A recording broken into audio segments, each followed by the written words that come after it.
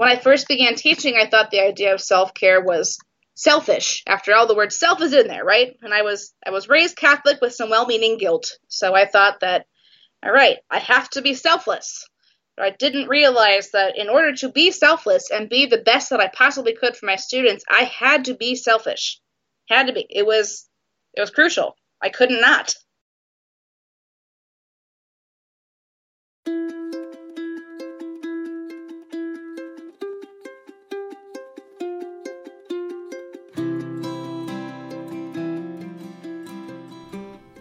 Welcome to #TeacherLife. I'm your host, Victoria Wong, a retired kindergarten teacher, aspiring nomad, and lover of honest and open conversations.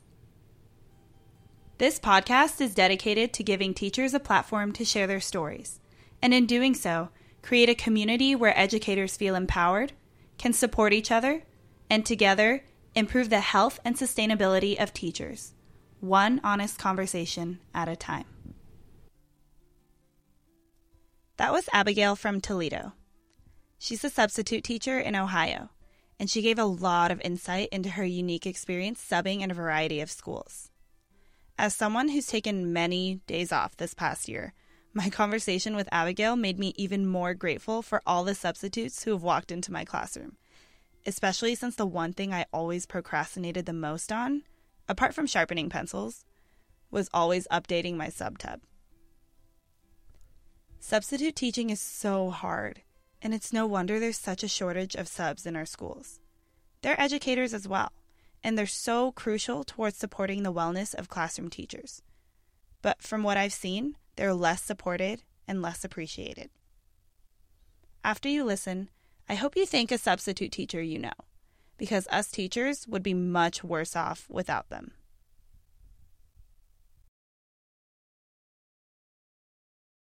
Hey, Abigail, how are you doing? I'm doing fine, thanks. How are you? Good. Thank you so much for being on the show. What are 5 words that you would use to describe yourself? You kind of did this earlier for me. Sure. They may have changed since then. Mm-hmm. I would say problem solving. That's hyphenated, so I'm going to count it as one descriptor. All right. I would say kind. Mm-hmm. Creative, dependable, and honest. Awesome. Those are great words. And what has your path been in education? It's been pretty eclectic. I graduated from college 3 years ago from Bowling Green. And I'm watching my friends graduate this weekend. I'm realizing, oh my goodness, it was 3 years ago, only 3 years ago, but also already 3 years ago. And since then, I've been at a Catholic school in my home area of Dayton, Ohio. And then I moved up to Toledo, Ohio, back in the Northwest Ohio area where I went to school. And I really fell in love with, for some reason, the weather here does not give any reason for that, but I guess the people do. And I taught at a Catholic school here, and I've recently been teaching at Toledo public schools, where I became a daily substitute in February, from having my own classroom. So I've been in and out of public schools and private schools, both affiliated religiously and not, which has given me lots of perspective on different aspects of education that I'm going to talk about today. Mm-hmm. Yeah, what are some differences that you found between, public schools and private schools? I found that their priorities are different. I mean, obviously the religious schools are more geared toward a Catholic curriculum. That is, they have both religion classes that are dedicated to theology and history of religion, specifically Catholicism, but it's also infused in the culture, or at least that's the idea. It wasn't always. For instance, in the Catholic school in Dayton, probably good 85 to 90% of the student population was not Catholic, yet we had weekly mass in the adjoining parish building to the church, to the school. And they have religious classes as well, and we start each day with prayer, so it really felt almost forced. But it was bizarre because it wasn't actually in a bad way, necessarily. I didn't hear students complaining about Why do we have to do this Catholic stuff? We're not Catholic. It seemed to be accepted, but at the same time, it was like, this doesn't really fit us, but we're not going to complain about it. It was sort of strange, but not necessarily bad. In the Catholic school up here in Northwest Ohio, it's a much more densely Catholic area to begin with. There's at least a Catholic church in every little burg around here. There's several in Toledo. There's one in my hometown of Perrysburg. I say hometown up here, probably my hometown. This wasn't what I'm using as my home here. And that was more of a Catholic identity with the students as well. But we still had our outliers. So their Catholic identity was very, very strong there. And in the public schools, that's not a thing. There's no religious identity, no religious classes. It does come up in topics of conversation in class, especially with your social studies and your reading, which tends to invite more discussion in the first place.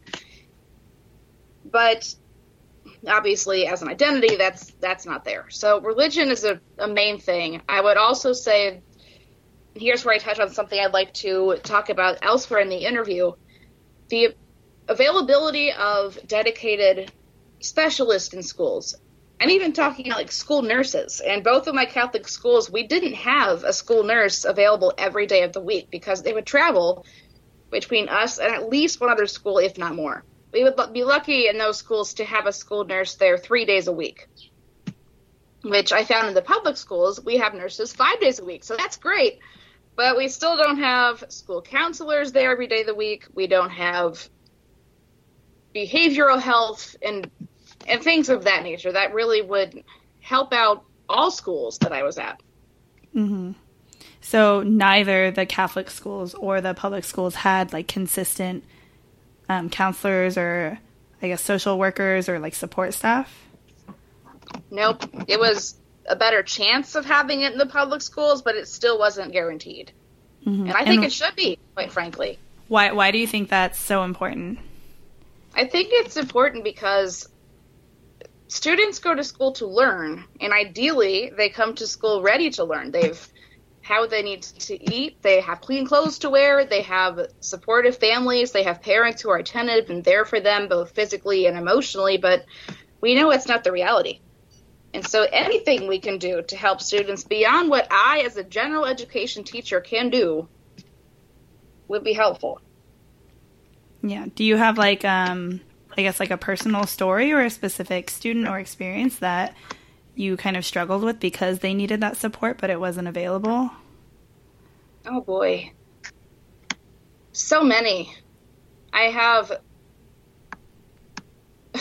for example, I have students both this year and the year before and the year before that who have been in prison themselves or have parents or family members who have been in jail. And I don't have anybody specific to talk about that I prepared for this interview, but I'm going back and remembering just lots of students, too many students who have told me the same kind of story. They don't have a parent to talk to because their parent has died from a shooting or left because they wanted to marry somebody else, or they're in jail, or any number of things that just should not be a reality in students' lives. They should not have to be worrying about taking care of their younger siblings and not getting enough sleep at night because who knows what's going on in their home. And that is beyond what I can do to help them. I would love to be able to, as I told you in our phone call, I'd love to wave a magic wand and have all of my students be with adequate means to live, both financially and supplies-wise, and the people they need to thrive. But that's not how it is. Yeah. What grades do you teach again? Currently, I teach really all over. I've taught kindergarten. I've taught 8th grade. I'm licensed to teach 4th through 9th grade for language arts and social studies. And that's what I've done in my permanent teaching positions. But in my subbing status, as I am doing right now, I've taught everything from kindergarten to phys ed to music to 8th grade, all sorts of different things. And you said that you've had students who have already been in jail at those ages? Mm-hmm. Oh my gosh, that is Yesterday, insane. Actually. I found out one of my 8th grade students who had shown up to school twice that week, counting yesterday, who came Tuesday and yesterday in my 4-day sub position, which was unusual, by the way. I'm usually at a different place every day, but this time a teacher at a school I'd been at twice before specifically requested me all week while she was in D.C. with her 8th graders, and then the rest of the 8th graders stay behind. And there was actually an incident with this student. He and another one almost got into a physical fight after talking smack, I guess is the best way you can say this, as 2 8th grade boys. But the one mentioned, "Don't forget, I know where you live," to which my student who had been in jail said, "Well, if you show up, don't forget, I have a gun, and I will shoot you." It was like, whoa, okay, let's get back to our reading packets, people. We got 10 minutes, get it together. So I told the principal what I had heard, because that's problematic. And I don't know this kid. I met him twice in my life, but I know that that's not things I should be talking about, and somebody should be aware of that if they weren't already, and I wanted to make sure they were on my account. So it's things like that, making people aware. You might not be able to solve the problem yourself, but you have to cover your bottom and make sure that you have mentioned that to somebody, especially if you're a sub and you won't be back. Yeah, exactly. That's really, I don't even know how I would react to that, like a child saying that, because I teach kindergarten, and I have like one student who sometimes, he won't say like, "I'll shoot you," but he'll be like, "I'll stab you with a knife," and I'm like, "Oh, let's not say that." He's like, "Yeah, that's not appropriate." But like when they get older, like they know what that means, and they're more serious when they say it. So I don't even know how I would react to that. It's kind of common now. It's so sad that I know exactly how to react to that. Mm-hmm. But there we are. Yeah. So like in those situations when you find yourself needing one of those like mental health supports or like a counselor and there isn't one, like how does that impact you as a teacher? Like what can you really do? There isn't much. I document. That's a favorite word in the education industry for a reason, because you have to document everything. And that's one of the reasons why, because if you don't have the support you need available right away, you can at least point back to a conversation that you had or overheard a student saying, it's like, okay, on this day at this time, this happened. So at least when the counselor comes back on Thursday, and it's Monday right now, I can say, well, this happened, you know. Mm-hmm. Yeah. Do you feel like more pressure or responsibility or guilt when there isn't that support staff to try and take their place or do something extra? For sure. That leads to something else that I want to talk about in the interview as well. The amount of pressure that we have, both from the powers that be that oversee education as a whole, and also within the individual schools to be all things to students. Yeah, exactly. That's definitely, like, we are everything. We do so much, and people think we just stand in front of a bunch of kids and teach them, but, like, we are their teachers, their nurses, their friends, their pseudo-parents, their counselors. Like, we feed them, we clothe them sometimes. Like, we do everything for them, and people don't really understand that. Yeah. And I also, did you mention earlier that, like, 85% of the students at the Catholic school were not Catholic? Right. So why do you think that their parents sent them there? Likely because the public school district around them had a reputation for being unsafe and academically under par, which is, the academics was supported by the report card that came out from the state, which is, I think it's currently a D rating, unfortunately. Sad times, and I found the same thing to be the case up here in Toledo.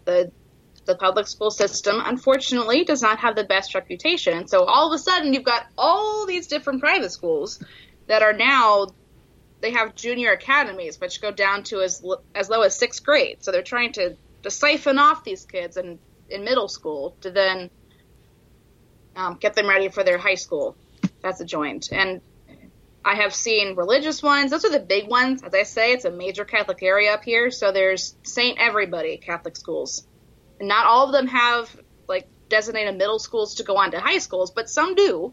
And I'm seeing more and more, especially students with the financial means to do so, going off there instead of going on to the public school, high school when the time comes. And it's sad, but I understand. I get students in my subbing positions all the time who would ask me, would you send your own kid here? And most of the time I have to be honest, and I would say not if I had another choice. Mm-hmm. That's such a sad reality. But it is. It's such a sad reality because I get to walk away from that school at the end of the day. These kids don't, and many of these kids don't. Mm-hmm. Sad times. That's probably why there's such an influx of private schools and students going there instead. Do you think these private schools are actually better? Like, are they better than all of the public schools for the students and for the teachers?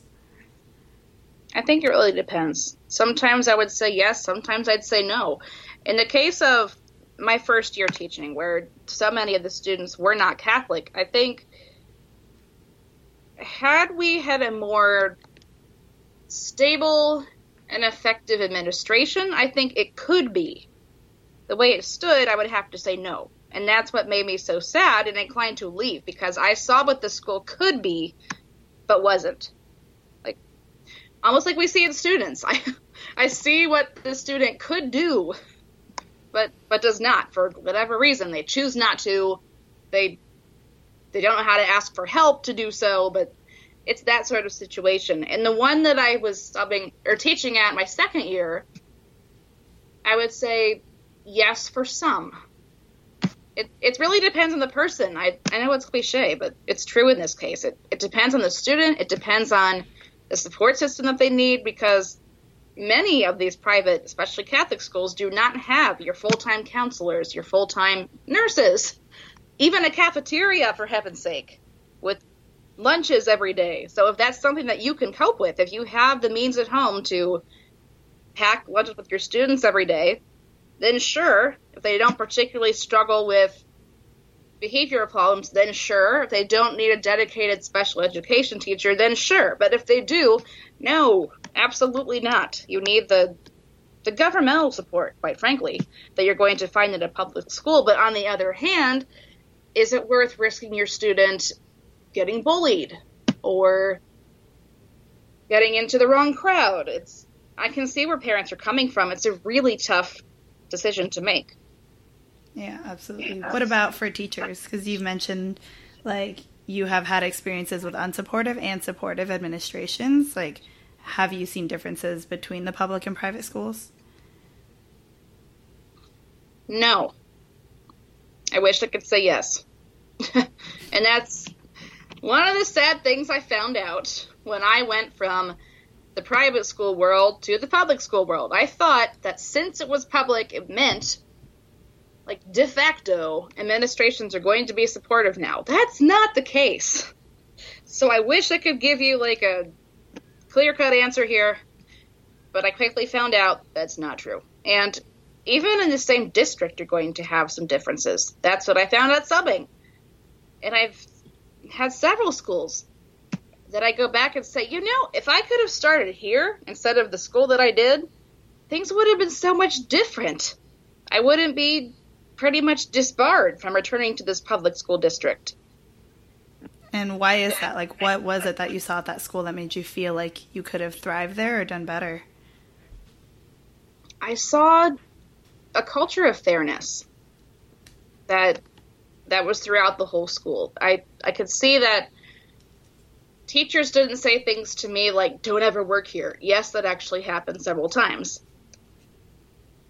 Teachers didn't tell me, you're so young, you should get out of this while you still can. And that happened too. Or if you come to actually work at this district, not knowing that I already had, then make sure you don't come here ever. The absence or presence of comments like that gave me a clear picture, listening to the students themselves and how they reacted. Sometimes they would make fun of the principal, and not even like in just 7th and 8th grade where kids want to do that kind of thing, but even like 1st grade, 2nd, 3rd, 4th, where they still mostly like school and they want to please their teachers and they want to do well and they don't have the whole teenage I don't care thing going on yet. For the most part, you have your outliers everywhere, I know. But I have learned how to read the building, as it were, by listening to the comments the students make, the teachers make, and even the principals themselves. It's hard to put into words, but the difference between a school that you want to be in and a school that you don't is both obvious and elusive, if that makes any sense. Mm-hmm.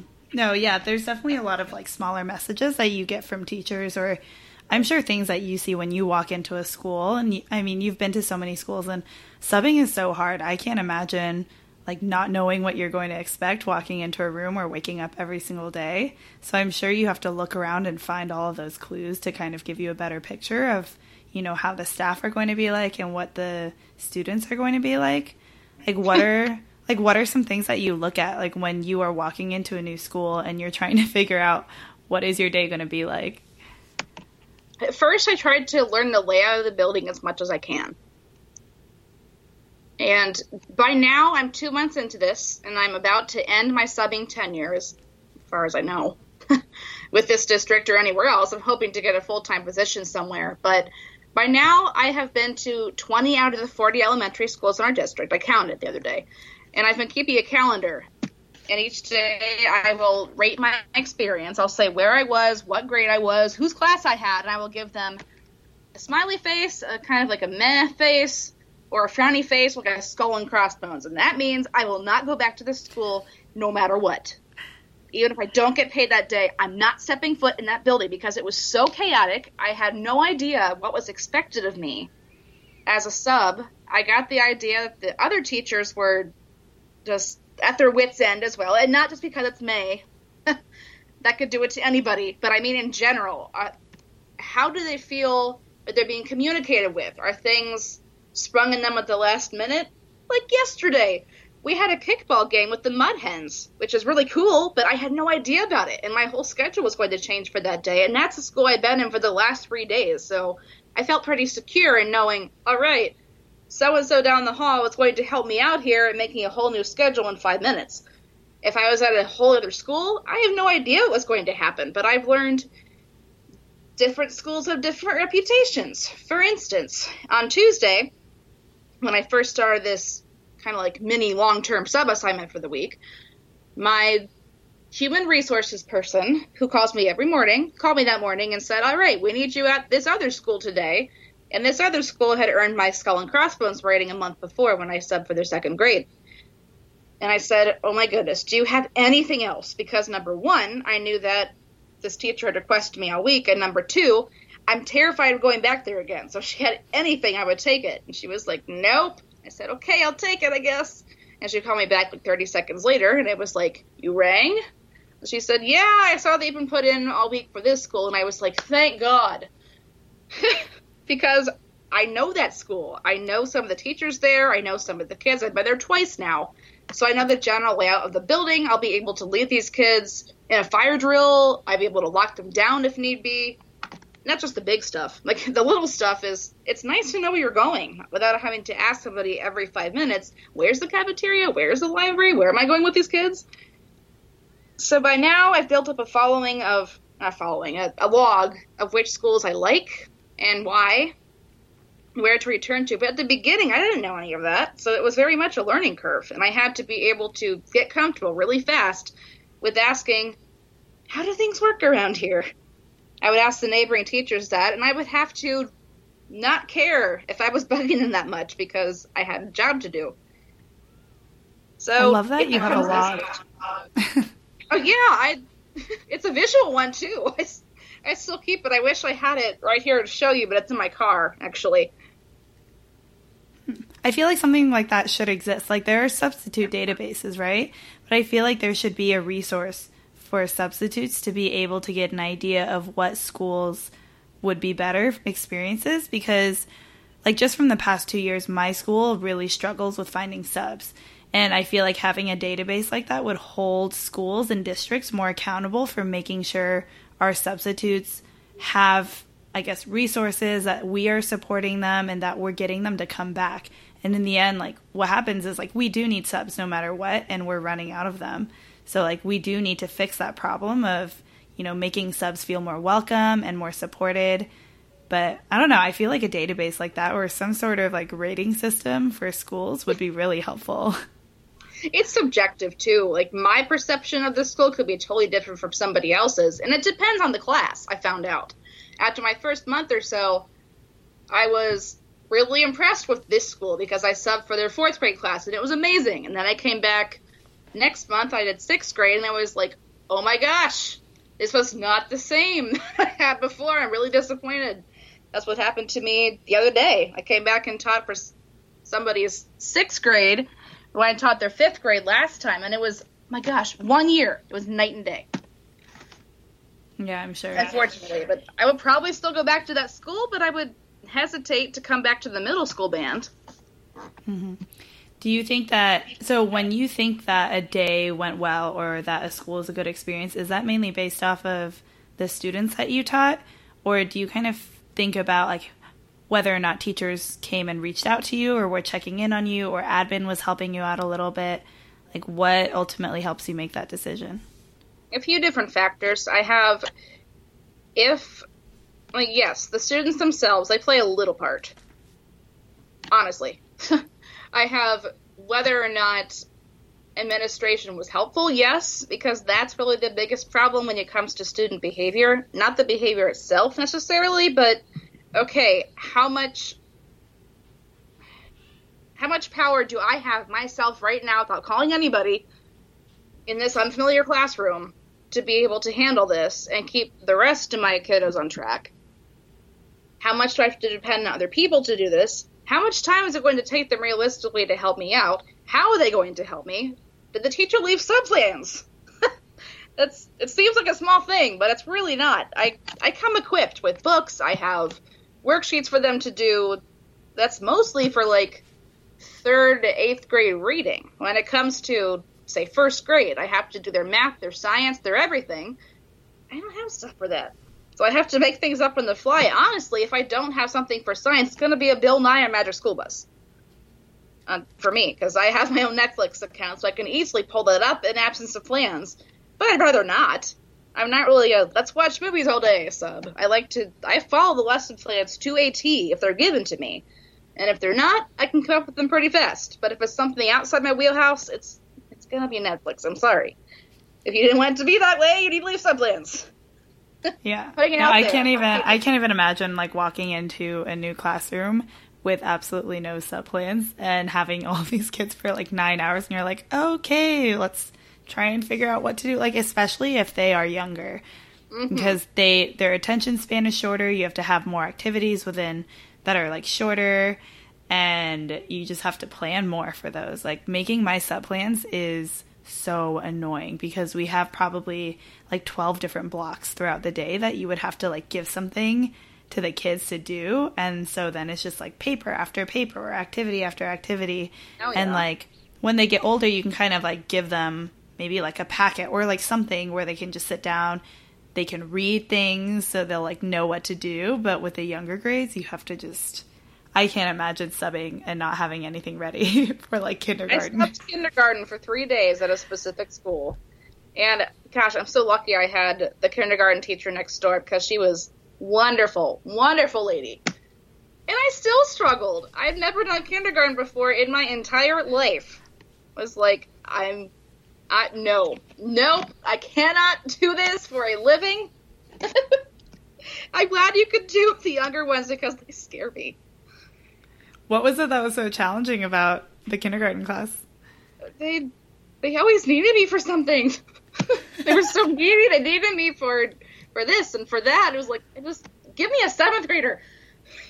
Yeah, no, I love them. Don't get me wrong. They were adorable. I love them to bits. But wow.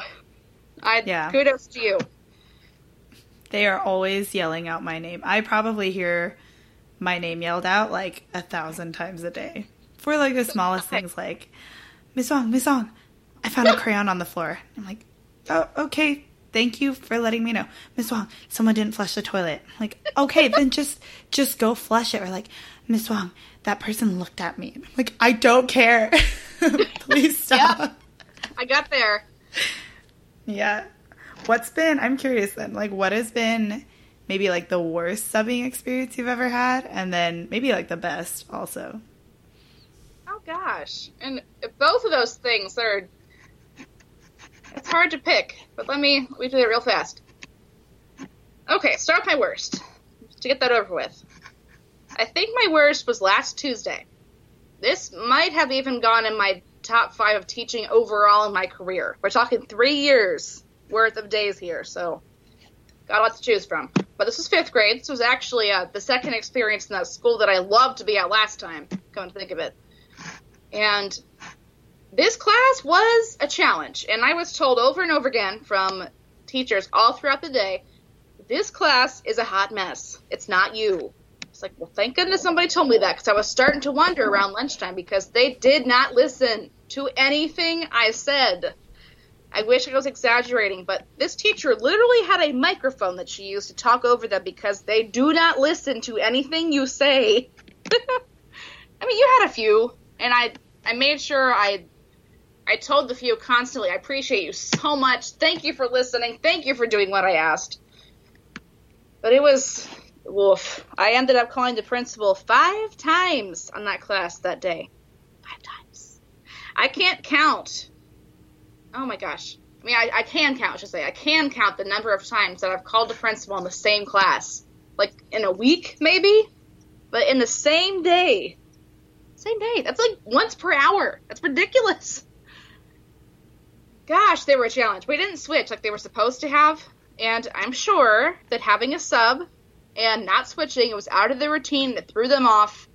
This was week before last. It was Teacher Appreciation Week. So first week of May was what it was. And I told them, you disappointed me today. I came to this school thinking it was going to be a great time. You're going to get a lot done and have a smooth day, but wow. And they were like, yeah, that's just our class. Like that, I'm sorry, that's sad. That's real sad. So I got through the day. I survived. I let them know how it went. But, yeah, it was rough.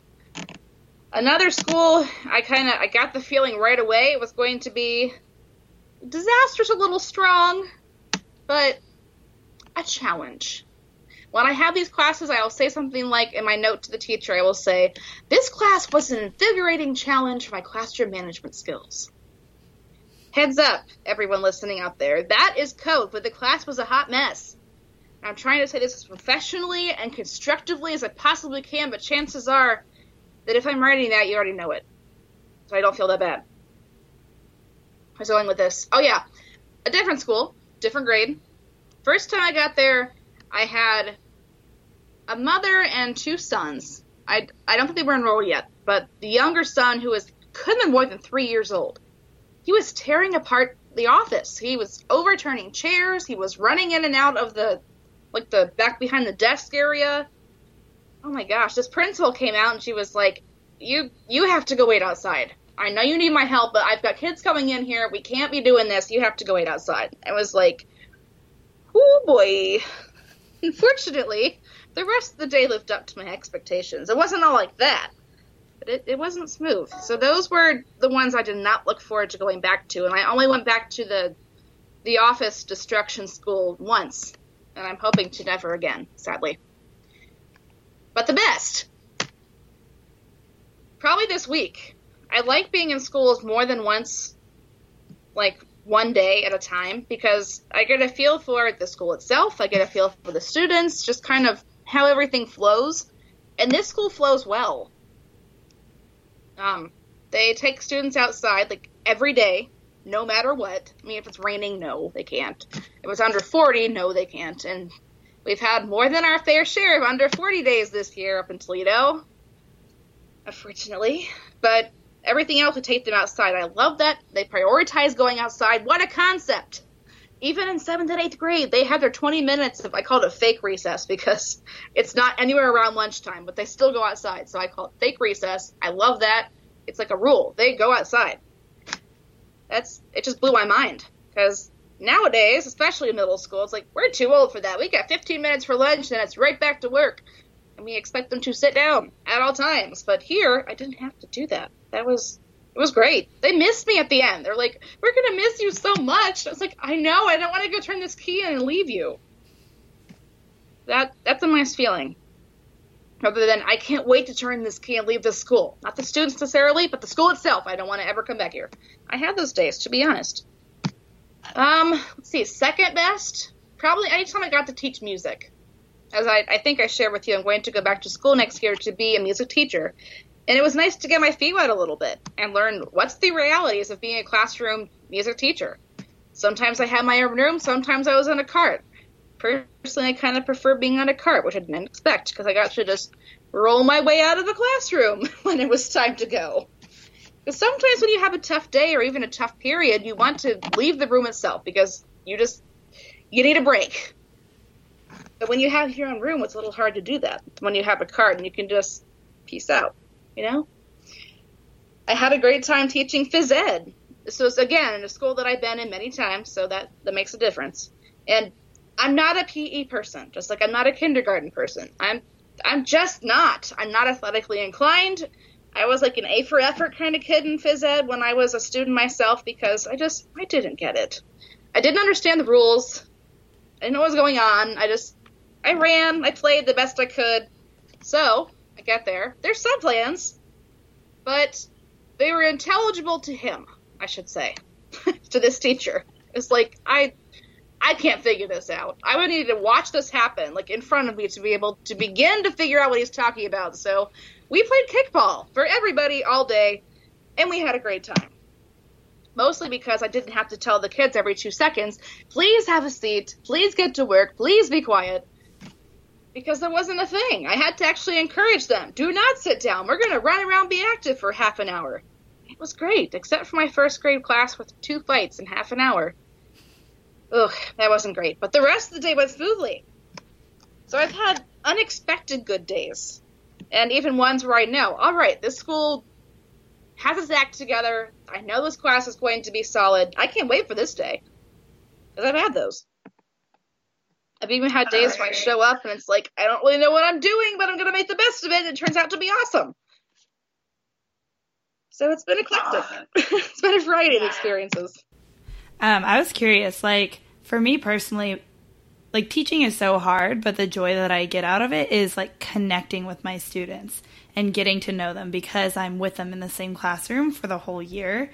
Like, you're not in the same classroom. Like, you're going to different schools and different classrooms within those schools. So, like, what kind of joy do you get from being a substitute teacher? Because for me, like, I get it from making those connections. So what do you get from being a substitute teacher? I like the novelty. One of my strengths that I repeat in interviews over and over because it's true. I have a strength for building connections with kids really fast. And that comes in handy a lot when you're subbing because that's all you get. You have really fast because you might have 35 minutes with a class and that's it. You'll never see them again if you're like in your upper grades.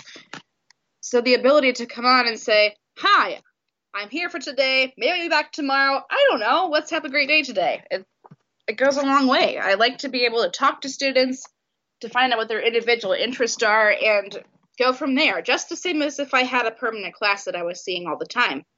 I like to be able to say, all right, your teacher told me that so-and-so was really responsible. I need your help today. And I like to, lost my computer.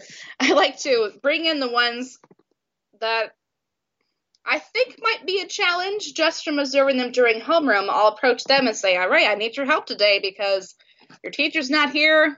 I'm new to the building, so you need to show me where the cafeteria is, what the gym is, whatever we have going on that day.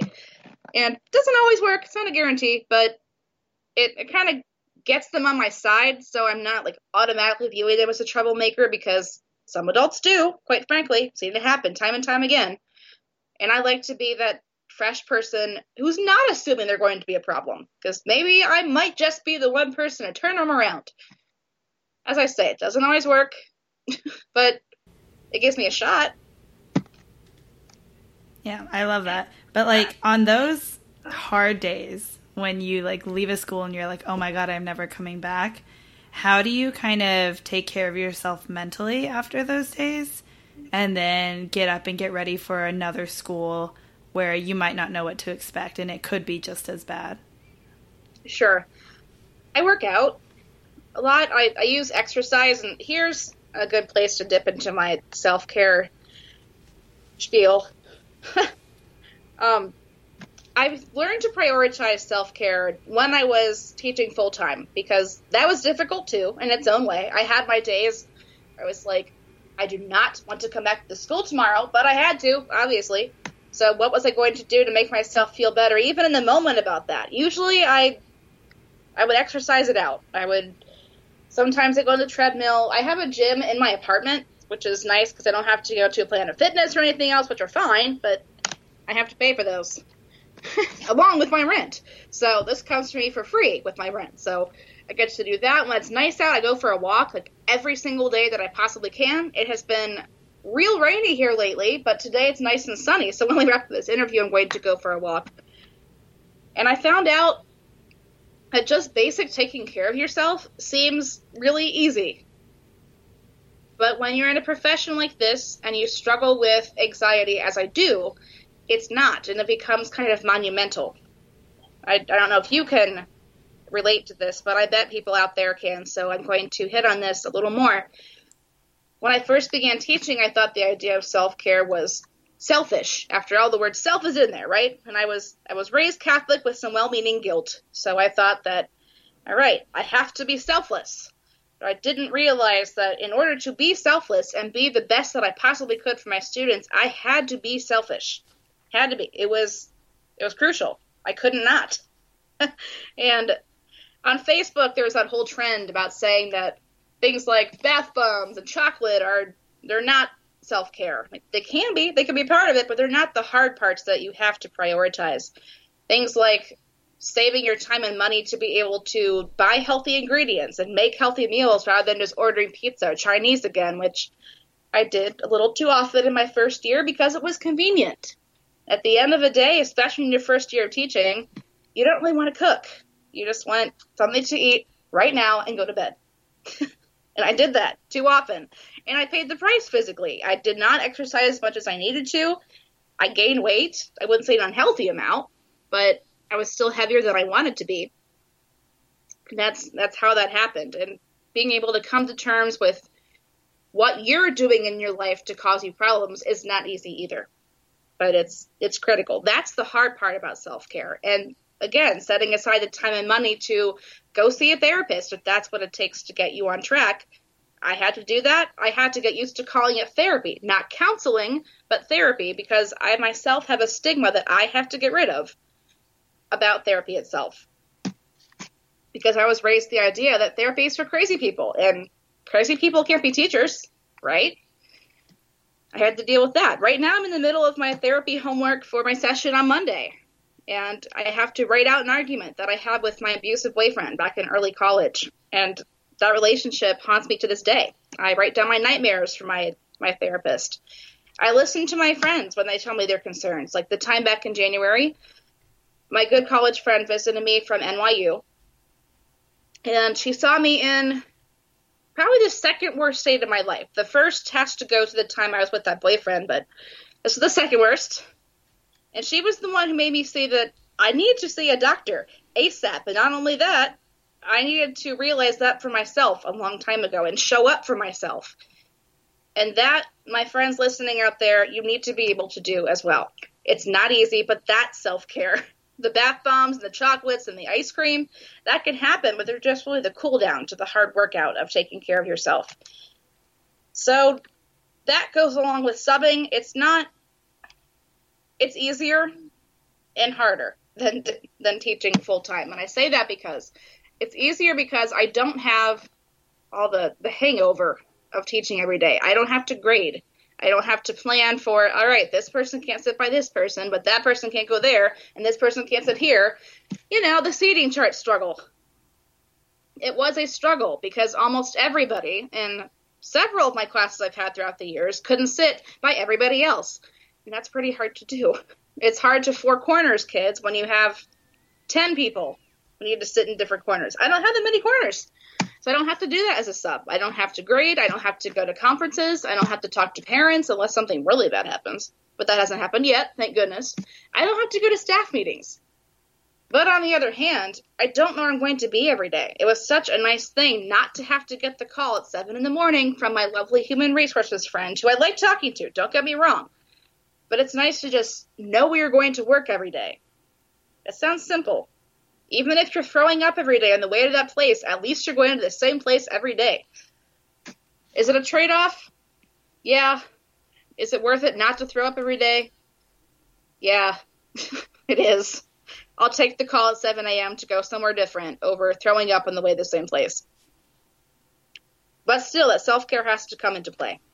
It's easier to keep it up now because I'm home most days by 4, maybe 4:30 if I had to stay and hash things out with teachers, or if I wanted to. I've had experiences before where I wanted to stay after school and talk to the teachers a little bit because I'm a social person and also because it's pleasant. What a concept. So I don't get home until like 4:30, but even that's plenty of time to make dinner for myself now. That's healthy, and I planned out. I've done meal planning. I've gone shopping to my budget.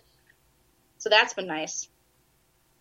But it's easier to do because I don't have to spend those hours at home grading and planning and all the other stuff you have to do as a teacher that you don't necessarily think about from the outside looking in. Make sense? Yeah, I completely agree with what you said about self-care being like doing the hard work. And I think people are just now starting to break down that kind of like fluffy picture of self-care as being like bath bombs and, you know, drinking wine and laying on your couch. Like there's so much more to self-care. And I've definitely, like I found myself really trying to tackle that this year in my second year of teaching when I got to those breaking points. And I realized that like I was not mentally okay teaching and I had to do something about it. Like, did you have kind of a breaking point where you realized like, oh no, like I need to stop what I'm doing and I need to really start taking care of myself? Like, was there a specific instance that happened, or did you kind of just get to a point where you're like, oh my God, something's wrong and I need to do something about it? Not my first year, but it wasn't as toxic as this past year. This year, the breaking point, I kind of had two. The first was when I went home for Christmas. And I realized that I couldn't eat meals, really. My mom is a fantastic cook, better than I will ever be, quite frankly, to her chagrin and mine.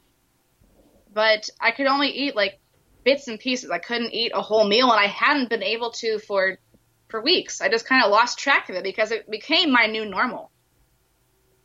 I was losing weight, noticeably so. Like, I was too heavy before, and now I was going back to the other end of the spectrum because I couldn't eat very much, and what I would usually come back up, not on purpose. It's like my stomach had its own stress issues, and it didn't like to eat. So when it got things in it, it rebelled, shall we say. Wasn't pretty. And I got to the point where I was able to eat things by, say, New Year's, but by that point I was going to leave in a few days, and going from not being able to eat was a process, but it was easier than the other way around, which is once I started going back to work again, I was in the same toxic place again. Well, now I had to break back out of my eating habit because I was in a much more stressful situation. I was back to throwing up all the time on the way to work. I think I told you this in the film, but it was almost impressive. I could pull over on the way, throw up in a bag that I kept in my car, like multiple bags, I didn't throw up in the same one, in my car, and then get back on the road in like 2 minutes flat. Which I realize now isn't impressive so much as concerning, very much so. And I didn't go to a doctor about this because I kept it in the back of my mind. It was like, yeah, I really should see a doctor about this, but it didn't happen. Because again, self-care, that's something you have to be on top of. You have to, making doctor's appointments, you can do it online. You don't have to call and talk to somebody. And that's not a particular area of concern for me. I've never had a hard time calling somebody like in real life. But my point is, it wasn't hard to make a doctor appointment. I could just go online and be like, boop, here we go. But in order to do that, I had to have established a primary care doctor, which I had, to my credit. Again, do that if you haven't. People listening out there, that's an important thing. So when it comes to a crisis point like that, you have somebody that you've seen and who's familiar with you to look back on. So then came my friend from New York. She and I went to school together at BG, and then she's doing her master's degree at New York University. And she came back to visit me for the tail end of her winter break. And that's when she saw just how bad things had gotten for me, because we talked on the phone, we texted, we've Snapchatted, but I hadn't seen her in person in months and months. And she saw me not being able to keep down anything I ate. And she was like, you need to go to the doctor, like yesterday. And it should not have had to take me coming here and telling you this, because you are 26 years old and you need to be on top of this for yourself. She's a good one for giving me hard truths, shall I say. So yeah, to that point, finding a healthy friendship, that's cool too. Sometimes having a friend who's brave enough to tell you things you don't want to hear but need to is real important as well. And she was right. I am well into my 20s. I needed to make the decision for myself, but it took that catalyst of somebody telling me, I'm worried about you. You need to get checked out for this. So I did. Turned out to be uncontrolled, like acid reflux. Again, still dealing with it. And undiagnosed anxiety. I've only been on medication for my anxiety disorder since mid-January. And I have already seen such a difference in my life. If that's something you struggle with, you should get that checked out too. Run, no walk. That's my story. I did have a crisis point that was like, all right, this needs to get taken care of. Yeah, thanks for sharing all of that. Like, that's not really always easy to talk about, but I was kind of in a similar boat. Like, I struggle with depression, and I have never really been on medication before because, well, I never really thought it was real. I was always like, it's just me. I'm just lazy and unmotivated. And then I just started on medication about, I think it's been like 2 months now. 2 or 3 months? Yeah. No, 3 months. And it's just been like a total world of a difference. And I was like, oh, I didn't realize I could feel joy in my life. This is great. Like, I love medication now, and there's so much stigma against it. Like, people are like, at first. Yeah, no, like, I remember my mom was like talking to my sister behind my back. She was like, Victoria's going to become a drug addict. Oh my gosh. Like, I don't want her to start doing this. Or like, people will say things to you like, oh, medication is a good thing to like start working on taking care of yourself, and then eventually you can transition out of it by, meditating more and sleeping more and eating healthier. And I was like, those are all really important things to take care of yourself, but there shouldn't be so much stigma against just taking medication when you might have an anxiety disorder or you have like a mental illness. It's the same thing as like taking insulin for diabetes. Like, you shouldn't say to someone who's diabetic, like, oh yeah, like, let's just, you really shouldn't be taking your insulin. Like, you should be doing all these other things because, it's not really a disease. Does that make any sense? Like, did you feel a lot of relief when you started taking medication and started seeing those effects? Yeah, I did. I haven't shared with my parents what I've been doing. I still don't know. My sister does, though. And when I went to my doctor appointment and my doctor asked me, have you ever thought about going on medication? And I said, my therapist has talked to me about it. She's asked me to talk to you about it, actually, but I haven't really thought seriously about it, no, because I'm under the impression that having anxiety is like, it's not real. And if I am feeling that, it's just because I'm weak, and surely I could handle this myself without any drugs. And she was like, no, it's not how it works. So why don't we start you on Zoloft? And she put me on 50 milligrams, what I'm taking now. And she said, maybe we can try going off of it once you're not in the same job anymore. And both of us assumed at the time that that would not be until summer. But it's not how life worked out. I was actually out of that job way sooner than either one of us thought, which I told her. And she said, do you want to try going off of this? And I said, honestly, no, not yet. And I really don't foresee any time that I would like to at this moment, because it's helped me feel a lot more like myself again. I haven't felt this much like myself since college. I kind of miss that person. I don't want to stop, is what I'm trying to say, because I was able to handle situations more, both in teaching and out of teaching, that would have put me into a panic not so long ago. I don't know if it's like a placebo effect or what, or if it's actually the drug itself, but it's helping me feel more capable and thus do things that I wouldn't have been able to do more calmly. I completely relate to that. Yeah.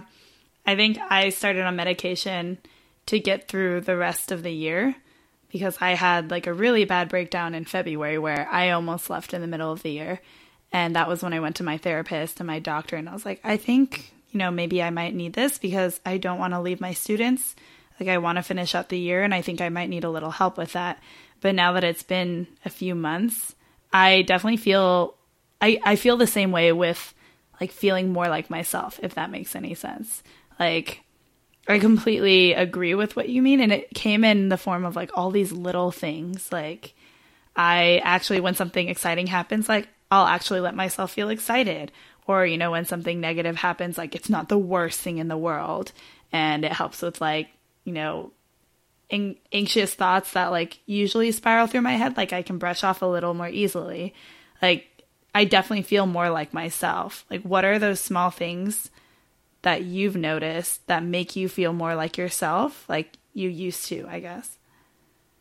The anxious thoughts that you mentioned, that was a big thing for me. And especially in classroom situations where, okay, so this is my first year of teaching. It was very end of the year, probably like this time in the year in 2017.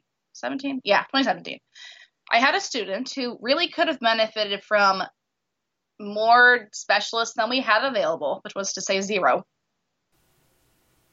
But his parents did not want to put him in the public system because they thought he would get bullied mercilessly. And they were probably right. Again, one of those hard situations that I do not envy them for.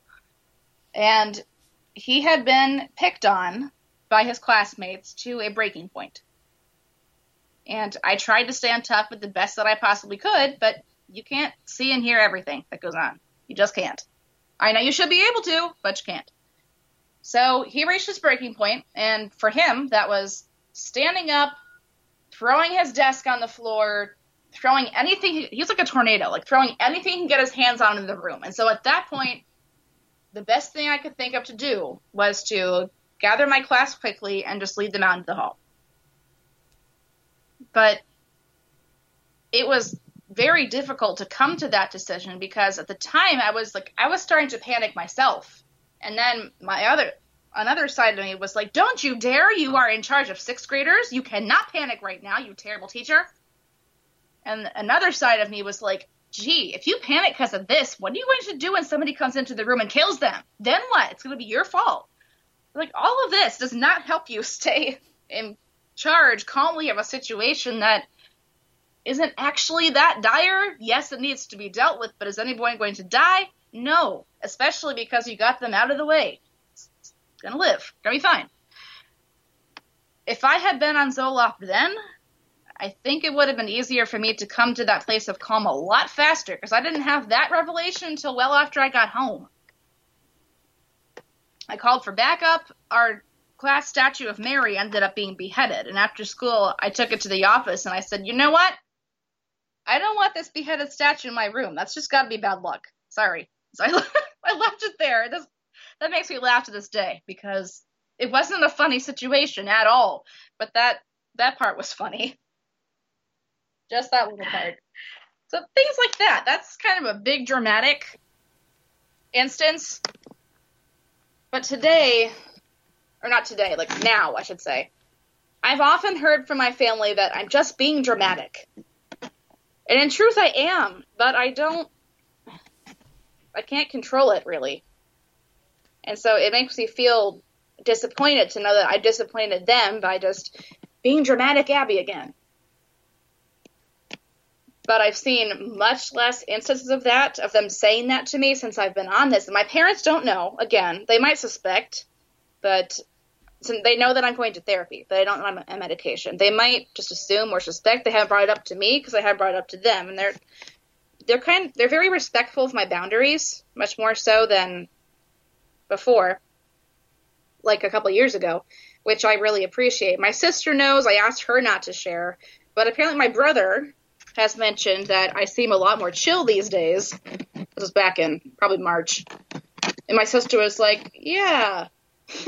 She didn't mention the medication, but that's why. I am more chill these days. I feel more chill. I feel more in charge of my life. And really, I shouldn't. My contract with this district is about to come to an end.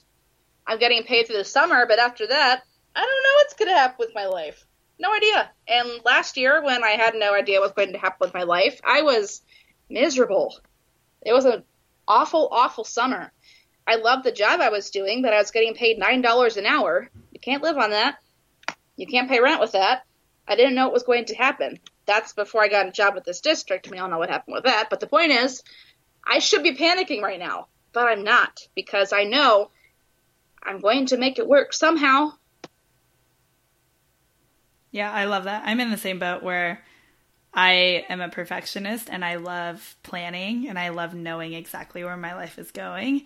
And like, I am leaving. I have 5 more days of teaching and I'm done. And everyone's been asking me like, oh, what are you going to do next year? Like, what are you planning on doing over the summer? And I don't have really like anything solidly planned. And usually like previous me would have been like, oh my gosh, I don't know what I'm doing with my life. I'm such a failure. Like, I'm a horrible person. Like, I've wasted away my education and all my parents' efforts. Like, I'm disappointing everyone. And now I'm kind of like, oh yeah, I don't know, but it's cool. I'll figure it out. And I think if I had seen myself a year ago, like, or if me 1 year ago had seen where I am now, she would have been like, what the hell are you doing with your life, Victoria? Get it together. So I completely get where you're coming from. Yeah. Isn't that nice to not panic? So nice. It feels so nice to kind of feel like you're in control of your mind. I got summer plans at least. I'm going back to the same job. I'll be able to save that money this time, which will be nice. Yeah. That'll help me out later on. But as far as like full-time work plans, I got nothing. Not only that, I'm not that concerned about it because that's not going to help me. Now I realize that. Before I knew it like in my head. Yes, I know worrying won't help me, but I'm still going to do it anyway. Now I know it's not going to help me, and I don't do it as much.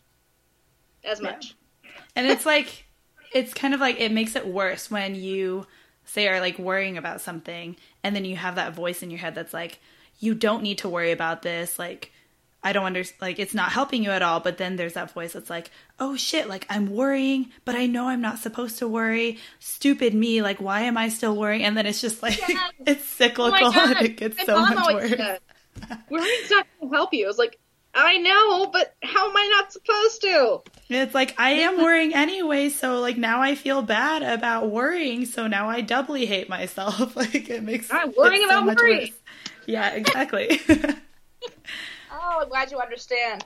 Yes, I completely understand. And I'm sure so many people understand. Like, I've talked to so many teachers who are on medication for anxiety or depression. Like, at one point, I was hanging out with these 2 teachers who I work with, and I was telling them that I was going on antidepressants. They were like, oh, what are you going on? I was like, oh, I'm trying out Lexapro. And then both of them were like, I'm on Lexapro too.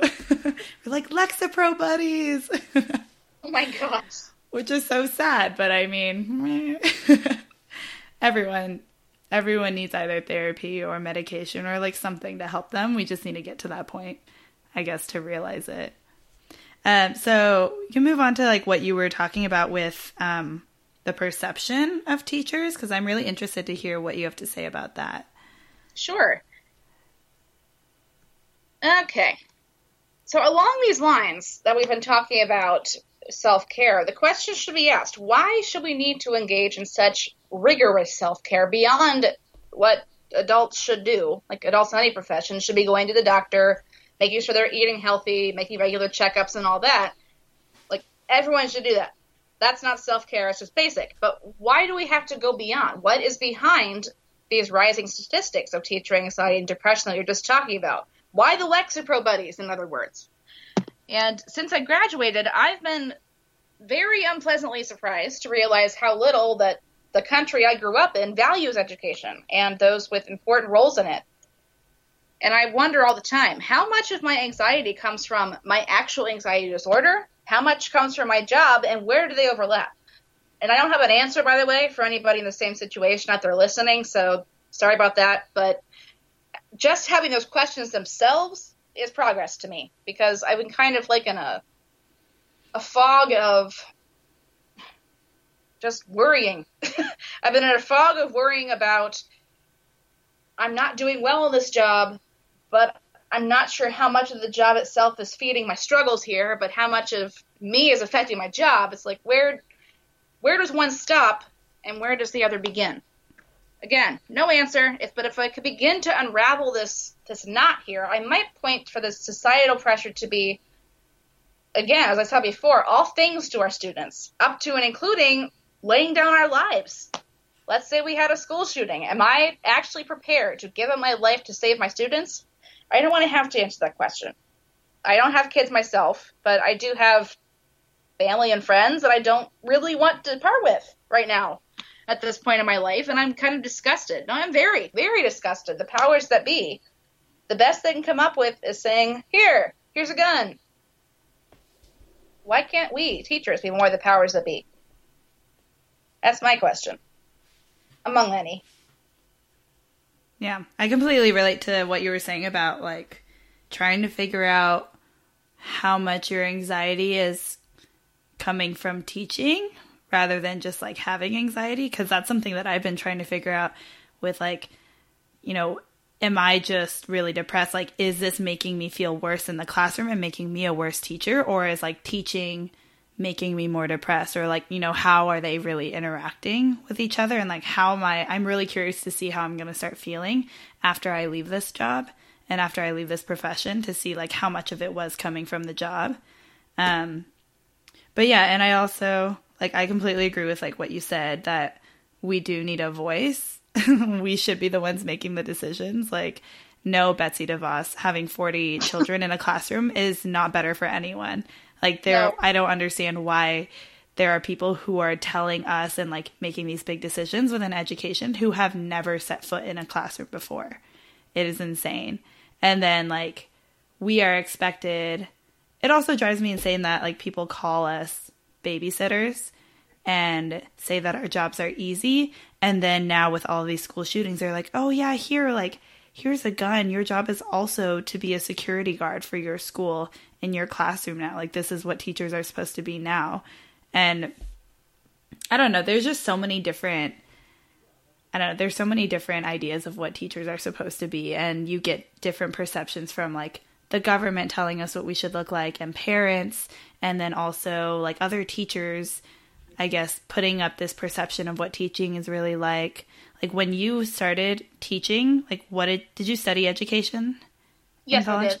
What did you think it was going to be like? Like, what was it for you to step into the classroom and then see the reality of teaching, like, in comparison to what you expected? That's something I'm struggling to come to terms with, because I'm afraid of the answer. And when I say that, I mean, I'm afraid of the answer because I'm afraid it somehow means that I really shouldn't be a teacher. But maybe it just means that I was naive, which is entirely possible. When you're 21 and you've never taught before, but you've studied theory and listened to professors who say the most maudlin, saccharine things, but totally seriously, so you believe them about how much you affect a student's life, because you know that. You know in your heart that it's true, because that's why you're going into this after all. You're signing up for sleepless nights and people who are going to vilify you, but you have to find your why, and they made it sound so easy. But what they didn't tell us was you're going to have students, like I said, who come to you totally not ready to learn, and it's your job to figure out what to do about that real fast while you watch the other 20 kids in your room. And I wasn't ready for that. I thought teaching was going to be like it was growing up in my white, middle-class Catholic school. It's not like that. I'm not saying I want it to be, but I am saying I do want the secure feeling that I had as a student. I want to be able to provide that for all of my students, no matter where they come from, no matter who their parents are.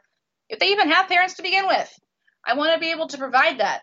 And knowing that I can't always for everyone, ever, every day, every time, that doesn't sit well with me. Does that mean I shouldn't be a teacher? I don't know. It means that I might not ever be satisfied as a teacher, but I don't think it means that I shouldn't be one to begin with. But that's kind of deep, but it's true. I think that's something that a lot of teachers struggle with, because we all go into teaching because we care, right? And we want to make a difference. And we are so excited and passionate. Like, you can't go into education and still stay in education if you didn't have a passion for it. Like, you would leave so quickly, because it's just so exhausting and it takes so much out of you. Like, you have to care to be an educator. But then you're right in that, like, I don't think any teacher would ever feel satisfied, because there's just like an infinite to-do list. Like, no matter what, you can always do more for your students, right? You can always get to know them more. You can always differentiate a little more. You can always like support them like emotionally a little more than maybe you are doing. So like, I definitely, I never feel satisfied. I never feel like I'm doing enough. But then we go in thinking that like we're going to make such an impact. And then when you step into the classroom, you're like, oh no, there's so many more things that I'm supposed to be doing that I don't feel prepared for. I'm not making enough of an impact. Therefore, like, I'm not successful as a teacher. But it's so sad that like the reality is that, I don't know, I think we have to like redefine what success really looks like for teachers, because there's just too much to do. Like, it's impossible to do everything that we can for our students. And like, if we expect ourselves to do that, we're just always going to feel like failures, which, I mean, I think we do. Yep, that's where a lot of my struggle came from this year. And the fact that I didn't feel trusted. I just had this realization like 20 seconds ago, and I want to share it with you. I feel more trusted as a sub than I did in my full-time position this past year. That is so sad. That's real sad, but it makes a lot of sense. A lot of sense. Not necessarily by teachers, but by like the general office staff and the principals. They trust that I know what I'm doing and I'm going to come in and do it. And they don't have to hang on me every 2 seconds. Whoa. Okay. Today's revelation. What was it that made you feel like they didn't trust you at your previous school? I was always just being checked on, shall we say, and talked about. When I say talked about, I mean between the principal and the teacher with whom I shared a class. She taught the math and science. I did the language arts and social studies for my 7th grade and her 8th grade. We would switch in the afternoons. She was my coordinating teacher, I guess you could say. Not really a co-teacher. But she and the principal were very close. And I knew there were things shared. And just little by little, my responsibilities started to go away. Like, they took away the computer cart. I was blamed for things that I didn't do. I didn't have much of a voice to stand up for myself because I'm the new one in the building. I got that much. And it was really hard to find a foothold in a place where the expectations changed and were not communicated. And I was blamed for the disaster that happened because of that. That's a whole different subject that doesn't really need to be hashed out in this interview, but it is a sad point to make that, yeah, I feel trusted and respected more as a stranger coming into these schools, or if not a stranger, then somebody they see like once or twice a month, than I did by people I saw every day and work with and talk to every day. But it's also comforting because now I know that it isn't me. I shared the music, gym, and art teachers with this old school and the school I was in for 4 days this week. So I got to catch up with them. And I would ask all of them. I would say, how are they? How is my class? Because I miss them, quite frankly. Yes, they're a little stinkers sometimes, but I still love them. And they would say they're doing fine. You know, some of them are leaving. Some of them are going on to such and such school for 8th grade. Some of them are staying here. Some of them left already. Just like, yeah, it's just a miserable, miserable place. That's what the gym teacher told me. I started to think, all right, now that I've had a little distance from this place, maybe it wasn't just me. That's a world of difference in itself, because once you get to thinking that the problem is you, like you really are to blame for this, you're just not picking this up fast enough, you just didn't understand what I said, once you hear that over and over and over again, you start to believe it after a while. But then, when you have some distance from it, you realize, no, that it wasn't me. Seriously, it wasn't me. So I shouldn't take it that personally. Yeah, I completely relate. And I think so many, like, that's the problem that I kind of want to address, that so many teachers have all these struggles and, like, small failures that we experience throughout the day, and we think it's all our fault. And it's not just, like, our interactions with our students, because, like, when you're teaching so many kids and you're trying to get them to do so much, like, you have, like, dozens and dozens of, like, mini failures throughout the day. Like, you're teaching a lesson and you see, like, a couple kids who aren't listening. That's, like, a mini failure. Like, you're not fully, like, getting them engaged. So it's so easy to think that it's yourself and that it's your fault. And it's just so hard on top of that to have, like, the people that you work with and the people who are supposed to be managing you and supporting you, telling you or, like, sending you also these very passive-aggressive messages that you are not doing enough, and, like, telling you that as a teacher you have so many responsibilities. They're telling you that they don't believe in your ability to do those responsibilities. That's so hard. I'm really grateful that, like, my administration I've never had that experience with my admin, but, like, I can't even imagine. That would have been so stressful to have that going on. It was. Yeah. Hence the vomiting on the way to work. It all makes sense now. Yeah, I forgot who I was talking to. I was talking to another teacher about how they went to the doctor about, like, exhaustion and stress, and then she was having all these symptoms and they could not figure out, like, what it was. And then they realized that it was just because she was a teacher. And they were like, oh, you're just a teacher. Oh, okay. Like, this is all just teacher stress and mental illness just from being a teacher. And it's not, like, some specific other, like, disease or other condition. Like, it was just all from being a teacher. Like, I feel like there should just be a condition. Teacheritis. Like, you're just constantly teacheritis. Throwing up on the way to work could be a symptom of teacheritis. Yeah. It's a symptom of teacheritis that was exacerbated by being in a very, very wrong place for me and several other people, apparently. Yeah. Well, it's almost time to wrap up a little bit. So I've been asking everyone, like, if you ran into a teacher or you're talking to someone who is having a rough time, what advice would you give them? Oh, boy. I would tell them, first of all, to pinpoint where the larger problem is, because that's an issue that I had. It was really easy to get hyper-focused and have, like, blinders on in teaching, that it was difficult to see the big picture. And when that happens, it's also hard to see what can help and who can help you. Who specifically should I talk to about this problem that seems really big and overwhelming, but if I just asked this question, maybe it'd be easier.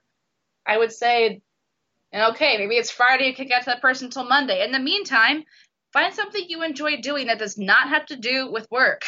You have to maintain a life outside of work. Yeah, you're going to feel guilty about it. I did too. It's okay. Because I did. I thought if I wasn't working or thinking about work or thinking about something, how to improve what I was doing at work or grading or planning, then I wasn't an adequate teacher. And that was a trap that I was getting myself into that only I could get myself out of. So learning how to be your own best advocate and all the things that means.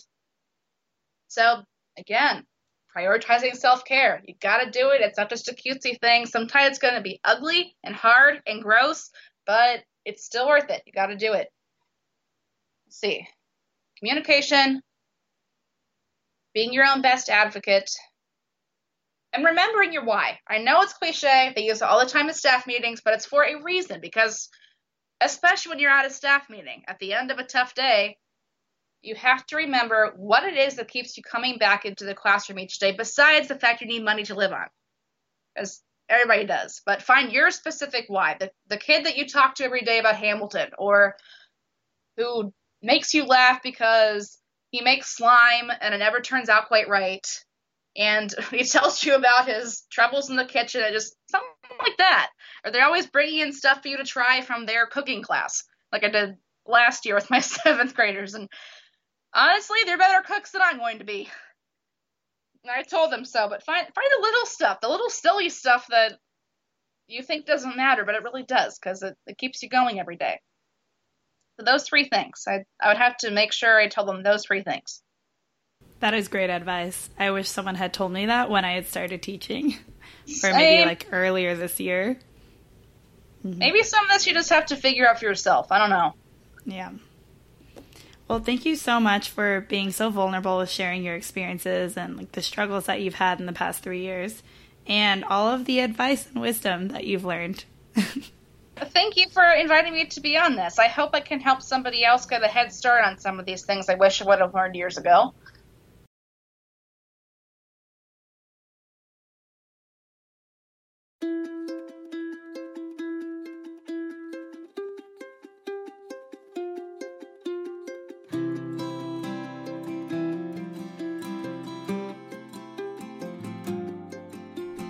Thank you again for listening to #TeacherLife. You can support this podcast by liking us on social media, sharing with your friends, and most importantly, by having more of these open and honest conversations with teachers around you.